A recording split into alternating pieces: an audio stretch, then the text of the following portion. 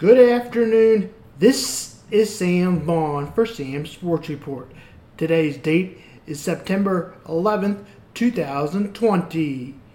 The Chiefs played the Texans last night. The Chiefs, we thought, had the lead with Demarcus Robinson scoring the first touchdown, but that was ruled incomplete. The Texans ended up scoring the first touchdown after the pass was incomplete to Derek Robinson. The Texans scored the first points of the game. The Chiefs would score 75 points in 75 minutes. The Chiefs outscored the Texans at 1.82-14 since the Chiefs were down 24-0 in the playoff game last year.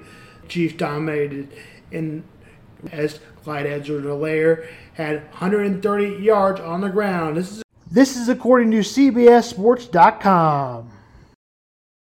The Chiefs, as a team, had 166 yards overall in rushing. He had 108 yards after contact. This is according to 810 WHB, a partner with ESPN in Kansas City. The Chiefs, like they had Kareem Hunt in the backfield for the first time in a year and a half. Patrick Mahomes did not have any huge plays, but he took what the defense gave him, and he did a great job. Patrick Mahomes had 211 yards through the air and 3 touchdowns. Sammy Watkins led the Chiefs in receiving with just 82 yards.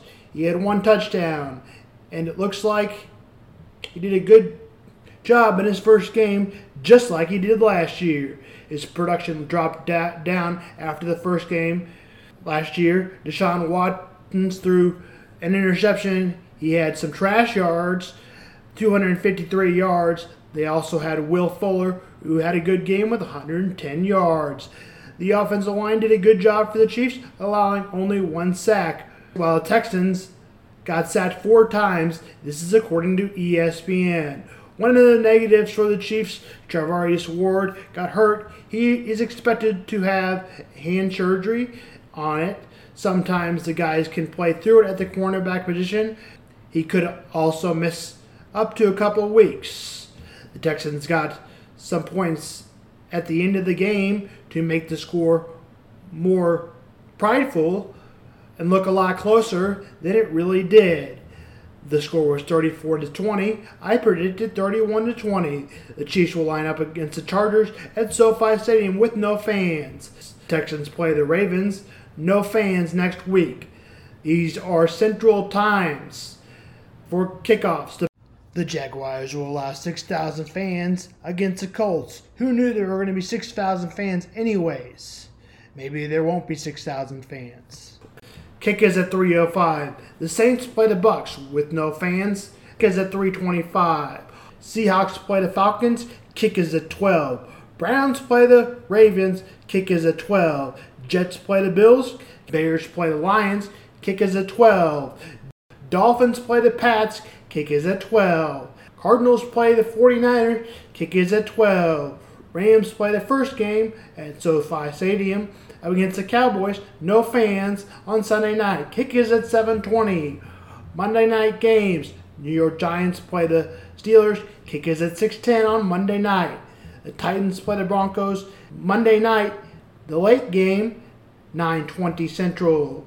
For more information, please visit NFL.com. Iowa State plays Louisiana. Kick is at 11. Duke plays Notre Dame. Kick is at 1:30. Missouri State plays Oklahoma on demand. Kick is at 6. UTEP plays Texas. Kick is at 7. That is other notable Big 12 local games. Kansas State plays Arkansas State. Kick is at 11. AU plays Coastal Carolina. Kick is at 9. Now let's do the NBA playoffs. The Nuggets play Game 5 against the Clippers. The Clippers have a chance to clinch the game. They will play the Rockets or the Lakers. The Lakers lead the series 3-1. Game 5 is tomorrow. Lightning play the Islanders.